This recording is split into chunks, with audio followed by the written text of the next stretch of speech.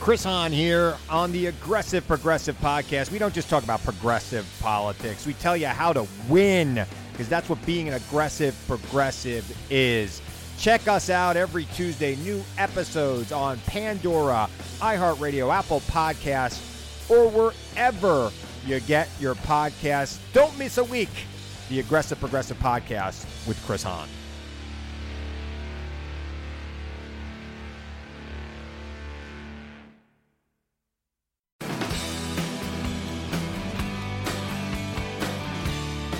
You are now listening to Bigfoot and Beyond, featuring the OG bad boys of Bigfoot, the Dr. Heckle and Mr. Jive of Squatchology, the Chip and Dale of Bigfoot, and I'm not talking about the cartoon. Please welcome your hosts, the Bigfoot celebrity couple Biff Clobo, better known as Cliff Barrickman and James Bobo Fay. Hey, Cliff. Hi, Bobo. How you doing, man? Good, man. Good. Just surviving the pandemic, no problems. But I got us a special guest today.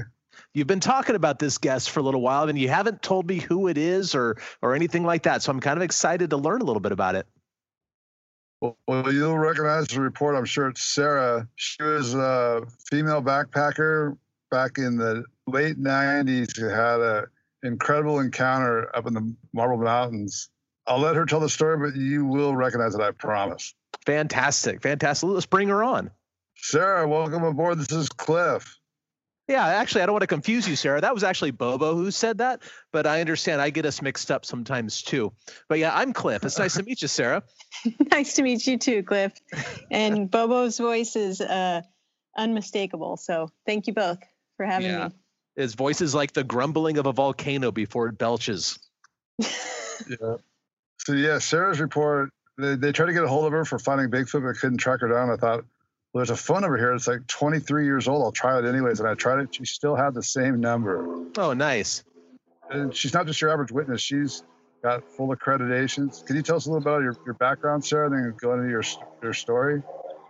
Yeah, a little bit about my background is I grew up in California in the Bay Area, and my dad and I were avid outdoors people, and he taught me how to fish and hike and a little bit of backpacking. And then when I went to college in the 90s up at Chico State, I really became an avid backpacker. So I sort of followed this path that maybe my career would be in the natural resources and outdoor sciences. And I had worked in the summer of 96 for the Klamath National Forest. And so I learned a lot about that area. And so the following summer, I was going to summer school, and I wanted to plan out a big 100-mile solo hike. And so I did that. And not to get too far into the story, I did eventually obtain a science degree and actually my forester's license here in California. So I'm a registered professional forester. I live in Northern California.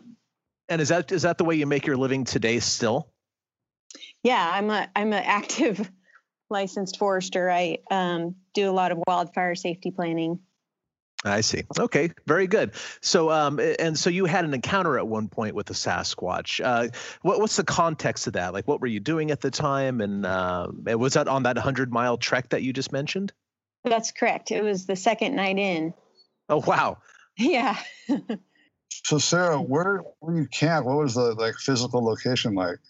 So I was the second night in on a 100-mile backpacking trip, and I had hiked a fair amount the first day, and then I noticed on my map that there was this lake that I wanted to try and get to.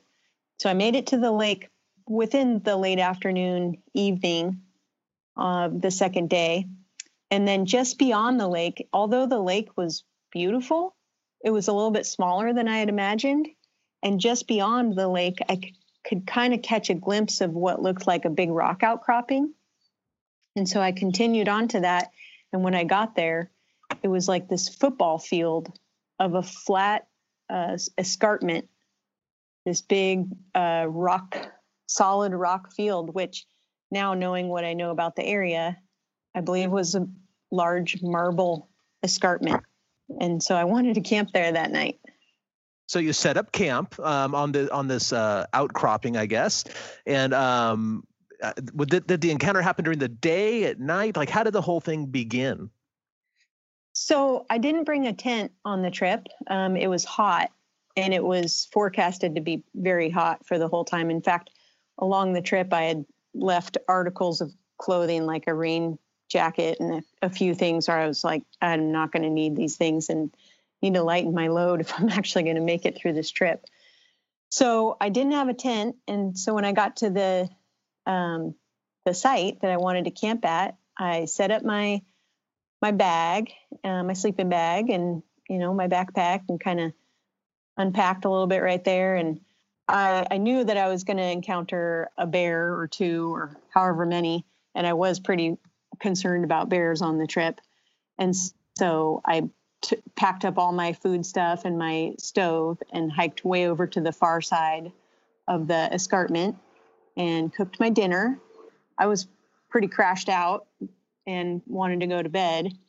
And it was kind of early. It was maybe just dusk.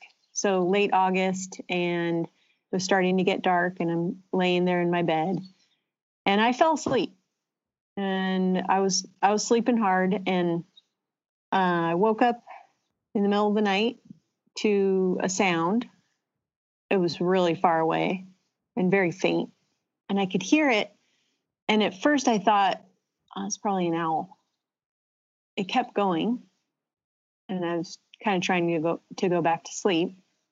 And the way that I was situated on the escarpment with my sleeping bag, I was basically feet facing down this canyon or ravine. And it was a big canyon. So I keep hearing the noise. And now reminding you, this was 23 years ago. And so I'm remembering this right now as I tell you guys what happened. So what I was hearing was repetitive, and it just didn't stop. It was still faint and very far away, but it was repetitive. So then I thought, after I thought maybe it was an owl and I was just going to go back to sleep, then I thought, well, maybe it's a bugling elk. And so I was laying there, and sure enough, it continued without pause. And it was over and over and over again of what I originally called this inward howl. And it was one after the next. And I will tell you that it started to grow just slightly louder. And so then I started thinking to myself, okay, probably not an owl, maybe not a bugling elk. I did think maybe this was a mountain lion. And then eventually I ended up having some scary thoughts that maybe it was a man or a person, really a man, that was crazy or drunk way down in the bottom of a wilderness canyon. And I have to be honest, that thought immediately went away because of the unlikelihood of that. And all along it kept going. And so now I'm in my mind going, what in the world is that? And it's getting louder, and it keeps going, and it's clearly running and howling up the creek down at the bottom of this canyon that I'm sleeping up above. And so I thought, okay, whatever it is, no problem. I'm way up here at the top of this canyon and really at the base of a peak. So there's nothing that can get up here. And earlier in the night when it was still light, I had definitely looked over the canyon a bunch. And so I knew that I was right over like a short cliff base with a big scree field down below, and then the ravine. And it was huge. I mean, the relief in those canyons can easily be 2,000 feet. So as it started to get louder and louder, and clearly running and calling or doing whatever it was doing, crying or whatever you want to call it, all the way up and repetitively, I started thinking, this thing is running up the canyon and is running to the boulder field, the scree pile down below. So then I kind of thought, well, that'll surely stop it in its tracks. And so the time period is a little bit foggy in my recollection. In all honesty, I think that it was probably about 45 minutes of hearing it down in the creek bottom in the ravine until it got to what was the boulder field down below.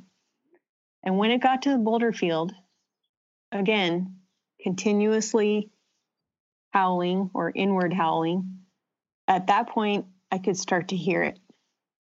I could start to hear clearly that there was something running and, frankly, hauling ass. And it was going fast through this boulder field, carrying, running and sort of carrying its body. And I could just start to make out rocks moving, but just faintly. Obviously, at this point, it was much louder. It was right below me by, 200 feet. It started, kind of propelling itself up what was the boulder field.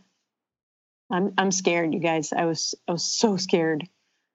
I didn't know anything. I didn't know what it was. I didn't know if it was coming for me. I just was laying there as scared as you can imagine, completely breathless, completely motionless, and thinking, okay, it's going to get to the bottom of the cliff, and there's no way any bugling elk or crazy person or whatever could climb up that cliff.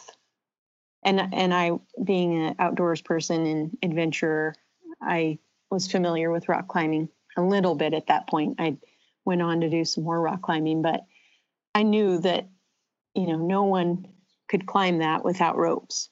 It was easily a 5'9", maybe a 5'8" pitch. It would have been a crumbly, very steep cliff face. And it was at least 50 feet tall, if not, 70 feet, 75 feet. And sure enough, the thing started and you could hear it pulling itself and climbing up the cliff. And it was really interesting because when it got to the bottom and started the climbing was the first that it had taken a real break from the howling or the whooping. And so it sort of caught its breath, and it had I could hear some grunts and some slight pitches, but not the repetitious whoops that later in the call I can describe to you guys what I heard. But anyways, things started climbing up the cliff, and I'm at the very top of it. And I'm just off to the side of what was a little creek that sort of defined the escarpment and the cliff, and then down into the ravine. I was just off to sort of the river right side of that little creek or brook that was really more of ice melt from the peak above by about, I don't know if I was 15 feet or 30 feet, but I was right in there, 15 to 30 feet off the side of that little creek that wouldn't have been more than a foot or two wide. So I just kept laying in my bag and essentially praying that I wasn't coming to get gobbled up. It continued to climb successfully and pretty quickly. And when it got to the top of the cliff, it was so amazing. The thing just pulled itself up and over.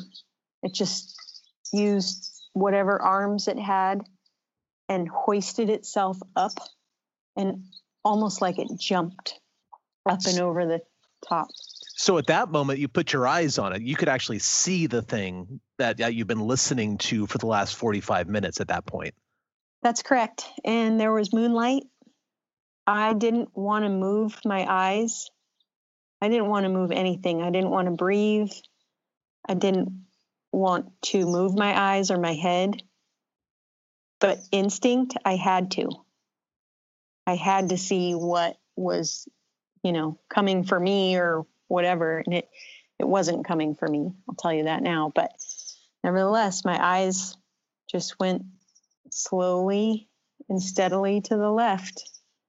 And right then, it started up as if it was going to start running again, and took a big breath and sort of hesitated and stopped just for a split second and looked at me, and I looked at it.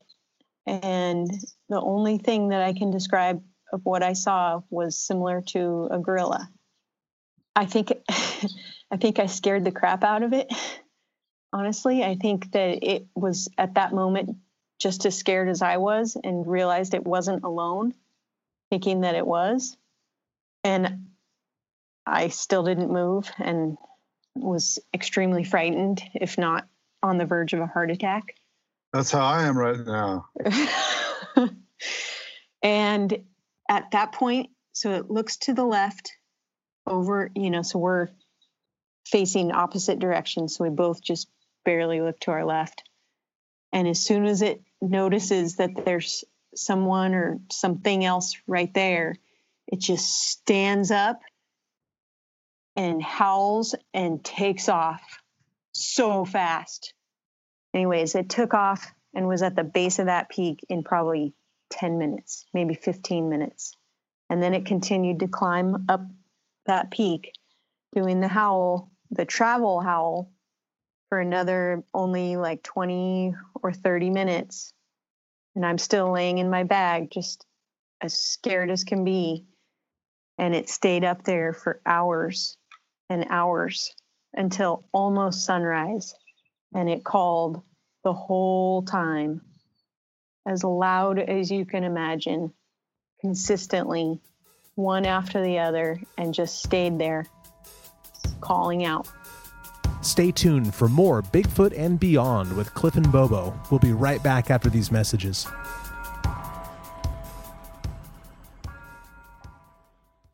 Sonidos of our music.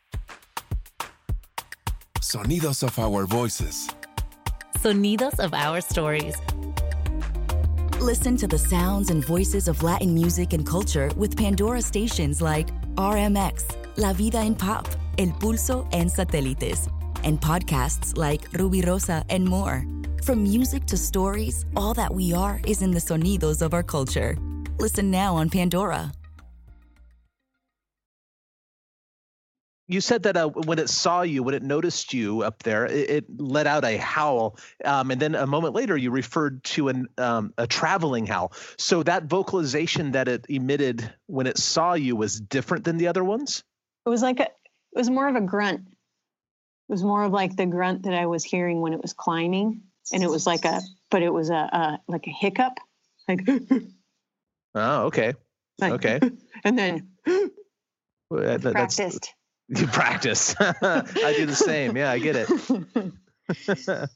So the howl, the travel howl, that remained pretty consistent from when you first started hearing it to when it reached the top of the mountain at 45 minutes an hour or so later. It was notably consistent and methodical. Okay, well, describe that howl. I'm curious what that was like. Was it a whoop, a long howl, a scream, high pitch, low pitch, the frequency? What can you tell us about that? So I've always described it to my closest confidants as an inward howl or an inward drawl, and it had a fairly high but medium high pitch. And it would be created in drawing the lungs in. And so the travel or running howl, that's what I'm calling it, would be like,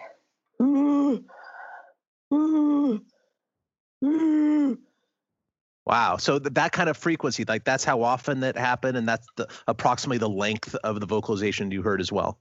From when the moment I heard it until it got to the bottom of the cliff field, or excuse me, the cliff in the rock field, it was consistent and just like that. Wow.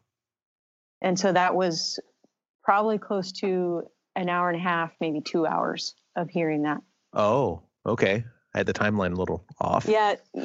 So what I was saying is it was probably close to 45 minutes down in the bottom of the ravine.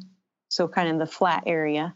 And then another, say, 25, maybe 40 minutes through the rock field. And crazy enough, I want to say that it climbed that cliff in like 5 minutes. It was fast. Yeah. Maybe it was 10. But really, I think it was a total of, from the time I started hearing it to the time it got to me, my location, was an hour and a half. And that's in real person time, not I'm getting the crap scared out of me alone in the Marble Mountains time. I imagine Right. it felt like an eternity for you. It felt like an eternity for sure. And to this day, I do struggle with putting some real time to that. But I bet you do. Was that your last solo extended backpacking trip? I don't think it was, Bobo. No, and I continued on the trip. I actually had a goal. I was going to try and go off route and go into the wilderness off trail, but I really couldn't find my way with just wayfinding, and I did not want to get lost, and I knew my dad would kill me if I got lost. So I went back to the trail and continued on and carried out a full. It was actually a 98-mile trip. That must have changed something with you on that trip. Like, that's the second day in on a 100-mile trip. That certainly must have planted some sort of seed in you for the rest of the trip, just thinking like, holy crap, those things are out here. Those things were out there, and I knew that, but I was in such shock that I put it in the depths of my mind. I was so focused on doing this trip, hello, type A, that I wanted to do the trip. It was a huge goal for me that whole year. And I didn't want to let it go because of this creature that came through my camp. Were they on your radar before that trip? I mean, obviously, of course, you were aware of Sasquatches, but like, did you think they were real? Did you think that they're just like a normal forest sort of thing out there that I could run into? Yeah.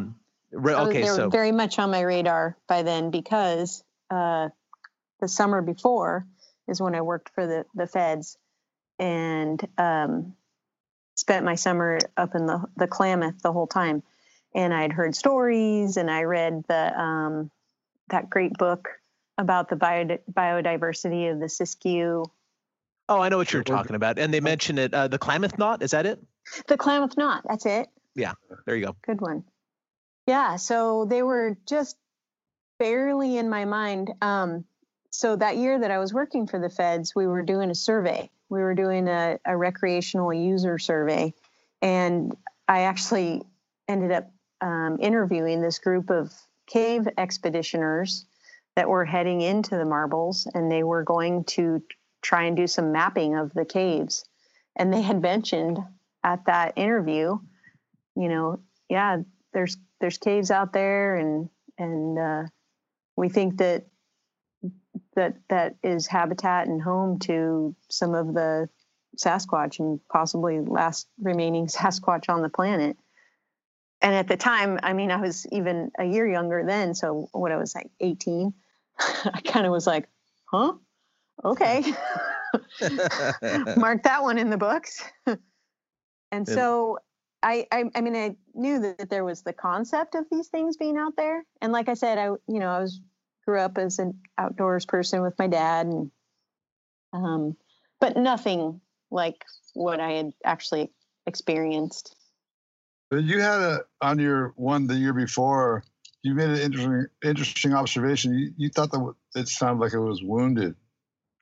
Yeah. So the reason why I was turned on to the book, The Klamath Knot, was I met an individual out there, and myself and my partner, my working partner, who I wish I could get a hold of, but I have no idea how to get a hold of this person.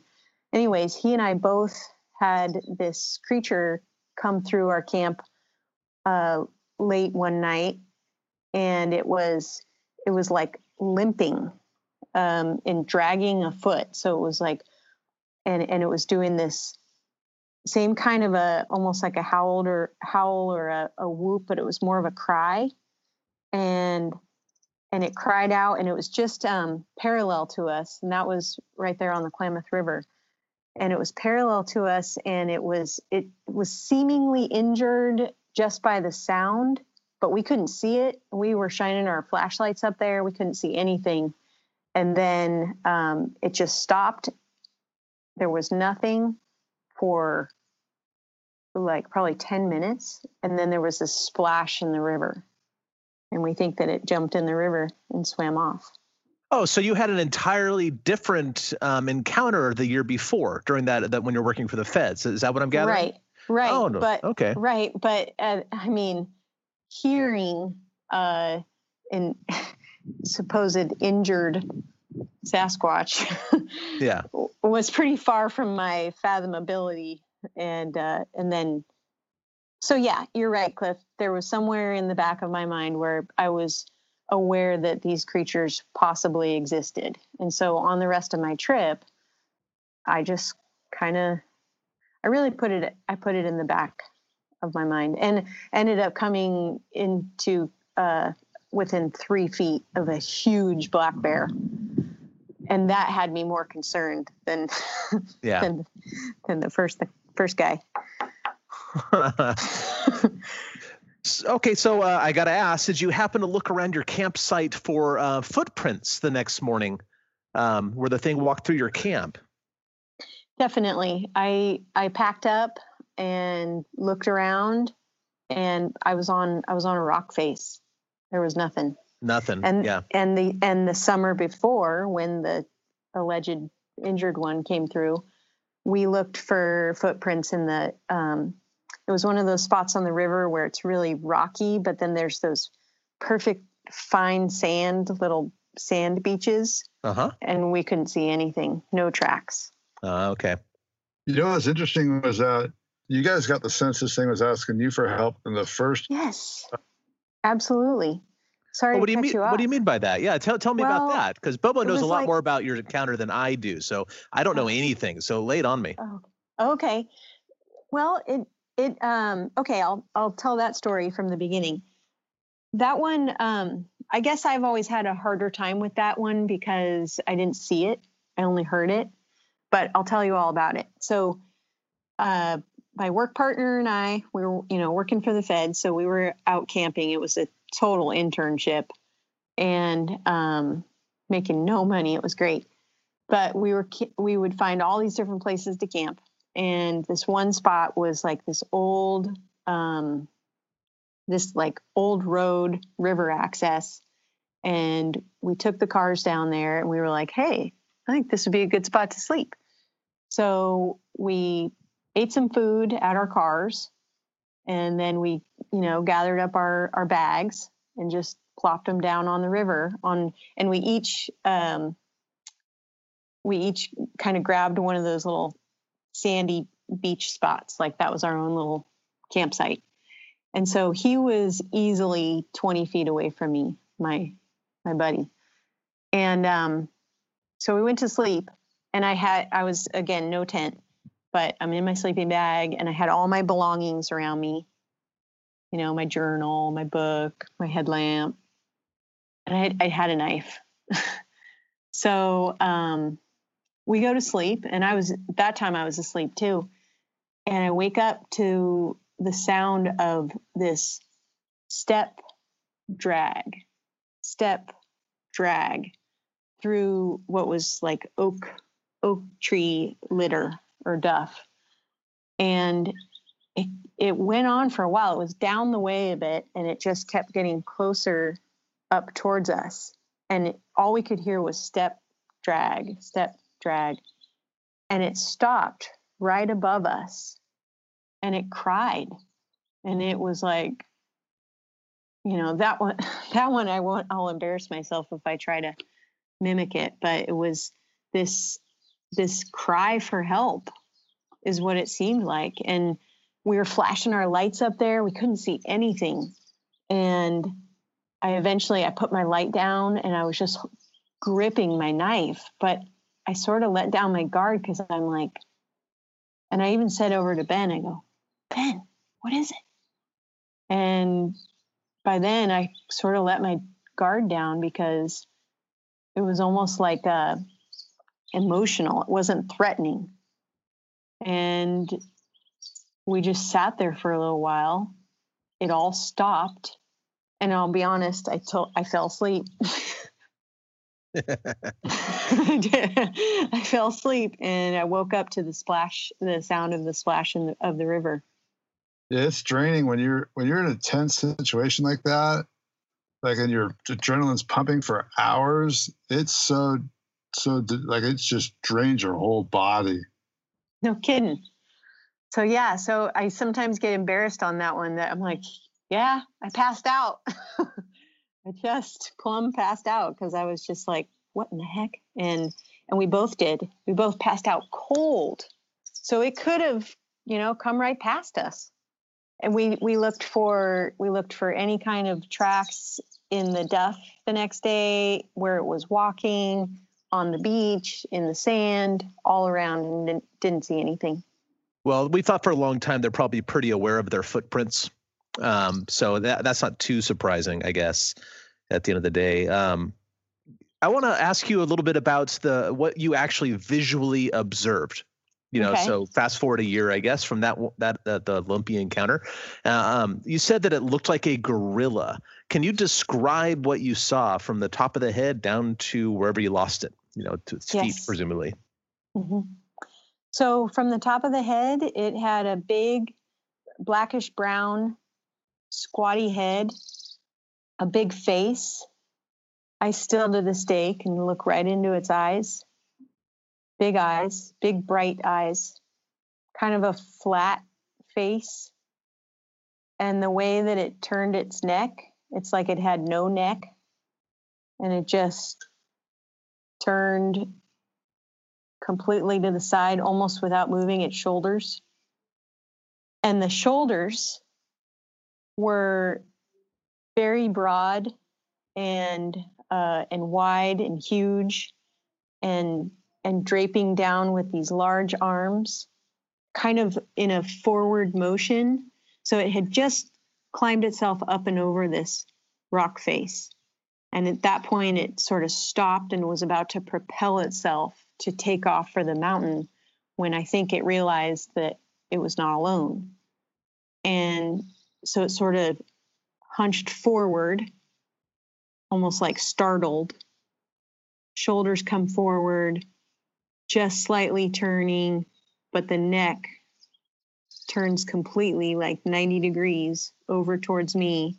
And then down the whole back, I can see its rump and just blackish brown fur the whole way down into the legs, muscular legs. I can picture it right now. I mean, I saw muscles. Thing was huge and ripped and broad and covered in fur. So it must have been a pretty good moon out. You said that earlier, but it was, I believe it was like a few days prior to a full moon. Yeah, and then on a rock escarpment, of course, that reflects. And, I've done a lot of backpacking in the Sierras, for example, and camping on those granite faces. It almost is like daylight under good moon conditions. It's ridiculous. So, yeah. And my eyes were just cranked in that direction. I didn't move my body at all. So, all I could see was what my eyes could see in a slightly turned and really periphery, but I saw it. And that's what I saw. You might have said this in your initial description, but refresh my memory if you did. How far away were you from it, from where it came up over the cliff and when it first noticed you? Yeah, so I was on one side of the creek, anywhere between 15, 20 feet, maybe 30 at the most, and it was just on the other side of that little creek or brook by like 5 or 10 feet. So so you're within like 40, 50 feet from this thing. Oh yeah. I think that I was within 30 feet. Oh my goodness. Yeah. That's horribly close. I'm a forester. I know what 30 feet is. Yeah, most people don't, honestly, and I don't want to slam people or anything, but people are just terrible at distances. I'm sure because you're a forester, you depend on your estimation of distances for a lot of what you do. Planting trees or whatever. I don't know. There's probably a million things you do that I have no idea about. But to have the layman say, "Oh, it was 10 feet from me," then that's like, okay, well, maybe that's 50, maybe that's 30. Don't really know. But you're confident in your ability to judge distances at this point, right? Yeah, and I've relived the experience in my mind enough, and now knowing what 30 feet is confidently, that's always the number I come back to. And I'm looking at 30 feet away from me right now, and I'm like, yep. Yeah, that's horrifically close. 30 feet, 10 yards. That's ridiculous. And so honestly, I don't know that it was slightly hunched forward, not on all fours, but just enough to where those arms and shoulders were forward. I don't think it was much more than 8 feet tall, maybe standing completely upright. It could have been 10, but like when I went to the museum in Felton and they have that like the peek through, and those things are like 15 feet tall.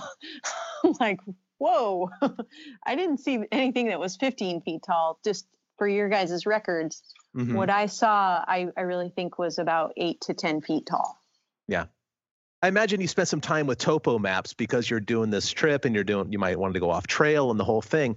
I'm curious why, of all places, it walked exactly where you were. I mean, that's what are the chances of that, unless it was a path of least resistance in some way to get to the top of that mountain, perhaps. Do you have any insight or thoughts on that?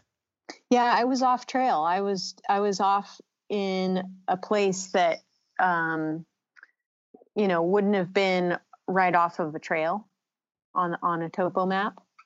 And when I kind of was peeking around that first lake that I thought I would get to and camp at, I sort of peeked around and just went, the extra not even quarter mile, and sort of looked and was like, what in the world? It's this huge rock escarpment. Like, I'm camping there. That's the spot.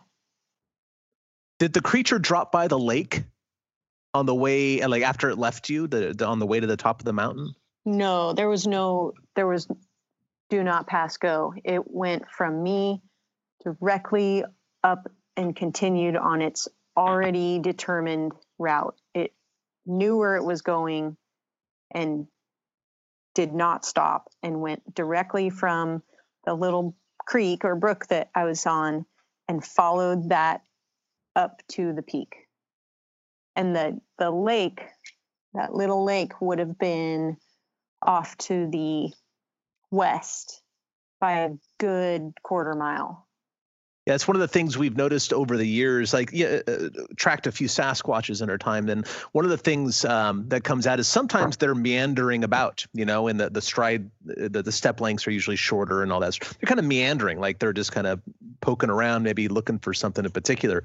But there are other times and cases when they seem to be going somewhere. Like they have a goal in mind, and for whatever reason, and you can tell that sometimes because the step length is longer, for example, but they seem to hone in on the direction they need to go, and they go that way, and nothing gets in their way. If something's there, they might go around something that's insurmountable, some sort of obstacle, but generally speaking, they'll go over whatever it is and just go straight there, just as the crow flies, as they say, no matter what's in their way. So maybe this is one of those cases, perhaps. Right.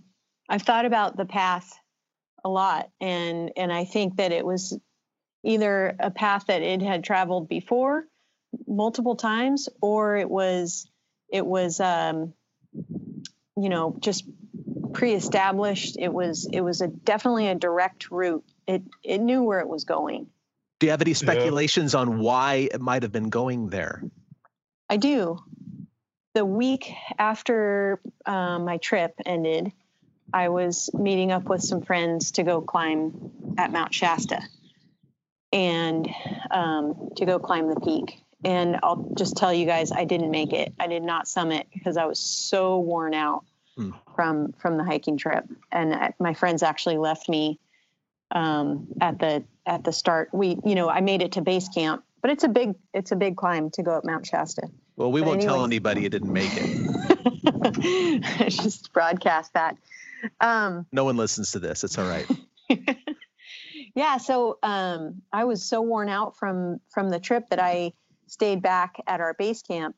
But when we had gone down after that to the little campground for just like a after trip camp out before we headed back home, I met this woman at the campground there, and I was with a group of girlfriends, and so we had kind of befriended her and a bunch of people that she was camping with, and they, it was a campground, so they kind of had a party that night.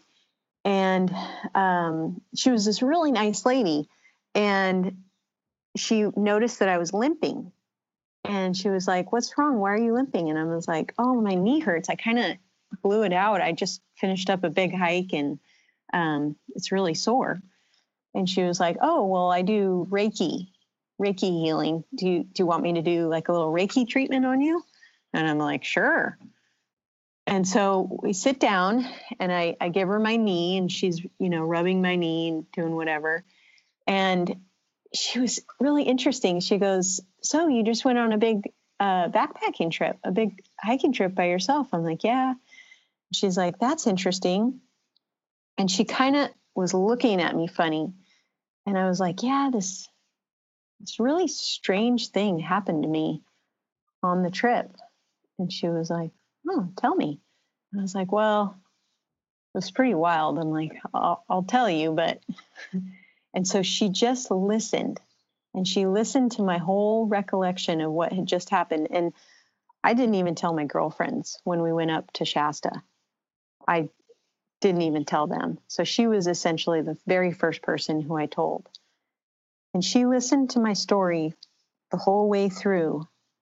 And she said, "I'm a Karuk Indian, and my father's Karuk, and has been going up every summer, late summer, and every once in a while. I don't know what his pattern is, but my father goes up to the tops of the peaks and records Sasquatches doing their mating calls. And I think that that's what you experienced, was a Sasquatch mating call." I'll bet if you can figure out where that peak was, I'm sure they do it every year on that same peak. Yeah, I can figure it out. I've looked at it in the past. I just haven't come up with a map file, but I can do that. But it made a lot of sense to me when she said that. I was like, of course. Well, yeah, there aren't very many reasons animals vocalize in general. I mean, because they don't want to give their spot away. They give themselves away.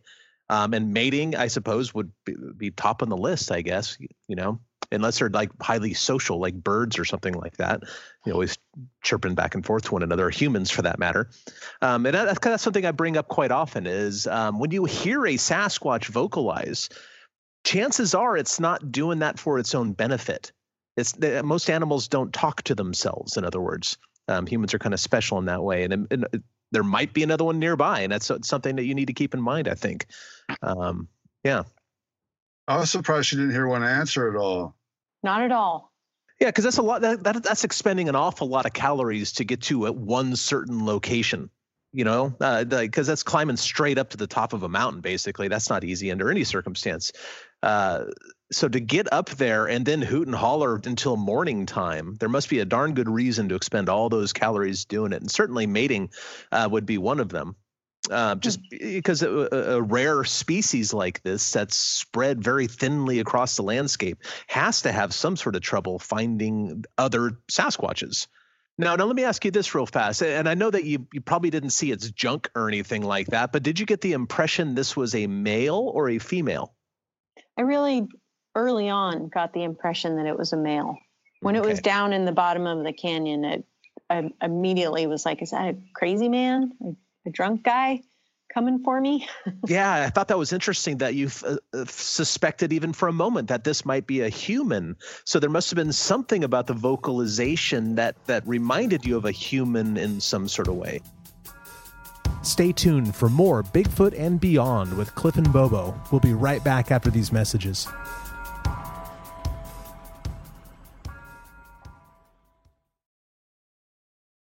So now you're a forester for a living. Have you heard other people who work for the Forestry Service or feds or anything like that talk about Sasquatch encounters that they've had? I only have one friend who's in a slightly related position and career share another story. But I have to be totally honest with you. I really don't cross mingle the Sasquatch sighting with my professional forestry career. Mm-hmm. When I've shared the story and my recollection, I've been really ridiculed, and even by close friends. Luckily, not any of my family. It's pretty cool. My family supports me and what I saw, but I've borderline lost friends over this story. And so I tend to keep it separate from my forestry career. I've shared it with a few people, but there has to be a lot of trust there first and more of a friendship. But I do have a friend who is in a related hydrology field, and he and his wife had actually come across one up in the Feather River Canyon. It's apparently and allegedly was like a juvenile, and they pulled into this remote campsite up in the Feather River Canyon off the highway. And when they pulled in, their headlights were shining on this short, kind of squatty, kid-like Sasquatch that peered out just from behind the tree, kind of walked out, stared at it right in the headlights, and then ran off. I could be incorrect about this because, obviously I live, and just like Bobo, we both live pretty Bigfoot-centric lives, Our lives are we're basically drowning in the subject. So we probably have a skewed perception on some of this. But it seems to me, at least, that the Forest Service and a lot of those sort of folks in general, forestry people, are kind of opening up a little bit more to it. Like, for example, I live on timberland, and therefore I get like a tax deferment because I have forests on my property, and so I've been dealing a lot with the Molalla District guys because they have to come out and inspect my property because the previous owners clear cut it and they want to make sure I replant it and all that sort of stuff to kind of keep my forest deferment for my property taxes. And I talked to them about Bigfoot stuff. They haven't seen any, but they're pretty open to it. And they have some good questions and whatever. And as listeners of the podcast will know, this past fall, Mountain Hood, not in an official capacity, but rangers from the Mountain Hood National Forest reached out to me because they got Sasquatch sighting reported to them. So it seems that icy wall is somewhat breaking down to some degree, at least. Maybe it's just because the older folks are retiring or dying off, and the new generation's coming in, and they're a little bit more open to that sort of thing, or I don't know what it is. But can you comment at all about anything that I've just said? Like, do you think that's true at all, or what are your thoughts? I think that the icy wall you describe is coming down, but it just doesn't do the scientific community any justice that it's not, a classified species. It's not, keyed out as a living, existing thing. And so that's where, once it is adopted as a classified primate mammal, then that wall's gone. But without having that scientific, background of a scientific name, it's going nowhere. Yeah. What do you think is going to happen? Because these are, obviously they're real, clearly. And it's only, therefore, in my opinion, it's really only a matter of time until the type specimen is brought in. What do you think that will look like from your end? Like how it'll affect your job, and how do you think it'll go down, basically? How it would affect my career is, it would probably for one, open up a bunch of experiences and encounters that people have never reported, and just go, yep, I saw one here, and those stories will be coming out of the woodwork. Mm-hmm. And secondly, I mean, it at that point would probably be identified as a somewhat endangered, if not extinct species. And so there would be protection measures, I would hope, put into place. And so that would be good.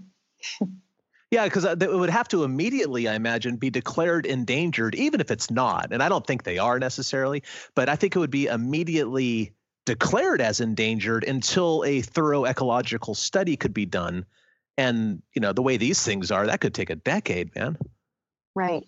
It would be really beneficial, I think, for the protection and for the knowledge that it is A, not a hoax, or B, not some, you know, mythical creature. Yeah, it would validate a whole lot of witnesses. It would do that. It would validate entire cultures, like the indigenous cultures of North America. They would get such a validation to their stories and unique oral traditions. But it also, you know, you said a whole lot of stories will come out. I would also predict that a whole lot of videos and photographs will come out that people have just been sitting on because they don't want to be thought a fool or the local drunk or something like that. Mm-hmm. Yeah, and hopefully some immediate protection measures. So yeah, I'll sit on that panel for sure. Oh, fantastic. Well, so Sarah, Bobo and I have both heard from more than one source that people very high up in the government are aware of these things.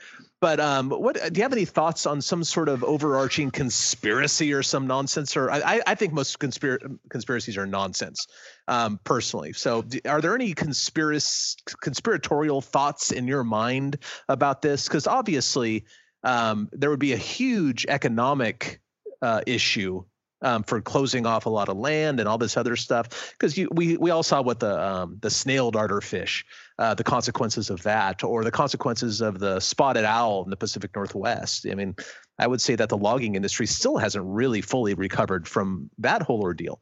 Do you think there's any sort of conspiracy amongst any level of government that's a concerted effort, or do you think it's just individuals not really wanting to talk about it? Yeah, I wouldn't know enough to know about a concerted effort, but what comes to mind is I think it's more, in my industry specifically, I think it's more almost of a jealous feeling that they haven't seen one, and so they immediately knock it down. Now at the higher level, you know, with leadership, government, decision makers, I'm honestly at a loss of why this isn't a documented species. And so I've had, you know, thoughts of my own of is there some sort of conspiracy to protect or to hide this creature from legitimacy? I mean, I've had that thought myself a lot because I saw what I saw and it's still not a believed creature for the most part. And so it's actually kind of frustrating. Not kind of, it's very frustrating from my end. There's some emotions that go along with it, like embarrassment and like I said, maybe jealousy from the others. You know, and especially with this species of all of them, because, you know, we study the other apes, for example, to learn more about ourselves. That's our biological family, right? And you would think that like, oh, here's an opportunity to learn so much more about where we came from. Like, why wouldn't they just jump on this? It just doesn't make sense to me at all. But so I've always thought like if there is some sort of effort, it's really a passive effort. I mean, people aren't going out and, you know, people in like black SUVs aren't picking up dead ones on the side of the road, in my opinion, or anything like that. Although I've heard more than my fair share of stories like that. I've heard of stories probably once every 2 weeks in my Bigfoot museum up here by Portland, Oregon. Somebody comes in, asks me about these conspiratorial ideas of helicopters whisking dead Bigfoots away from Mount St. Helens after it blew in 1980. But if there is a conspiracy, it must be an awful passive one.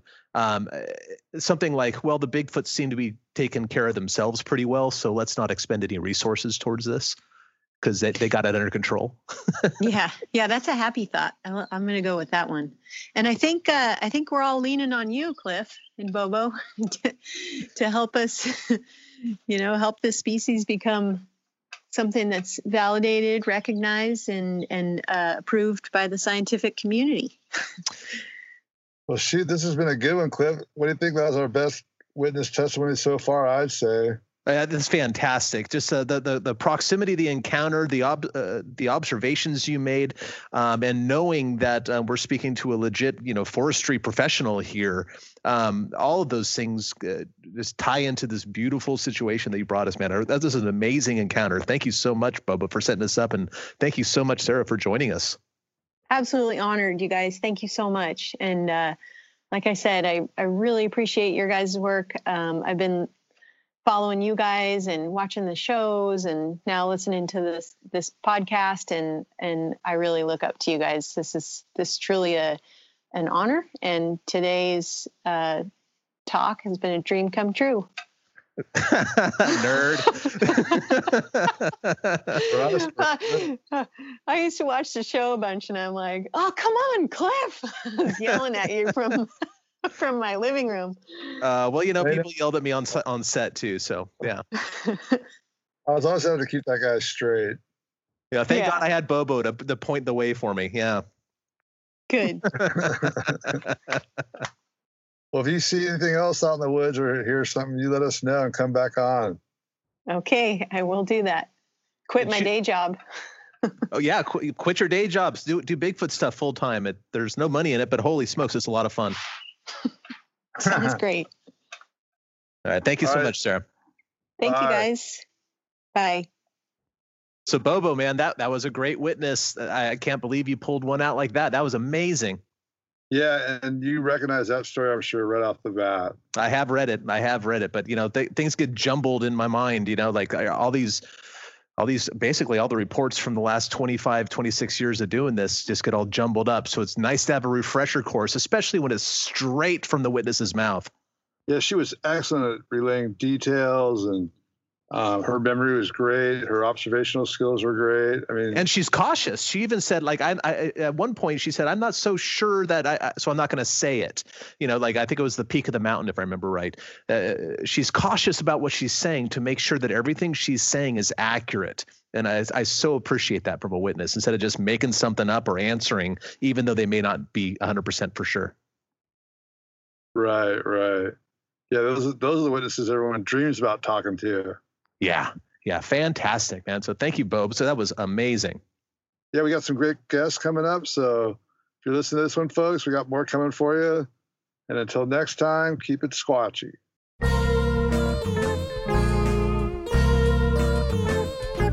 Thanks for listening to this week's episode of Bigfoot and Beyond.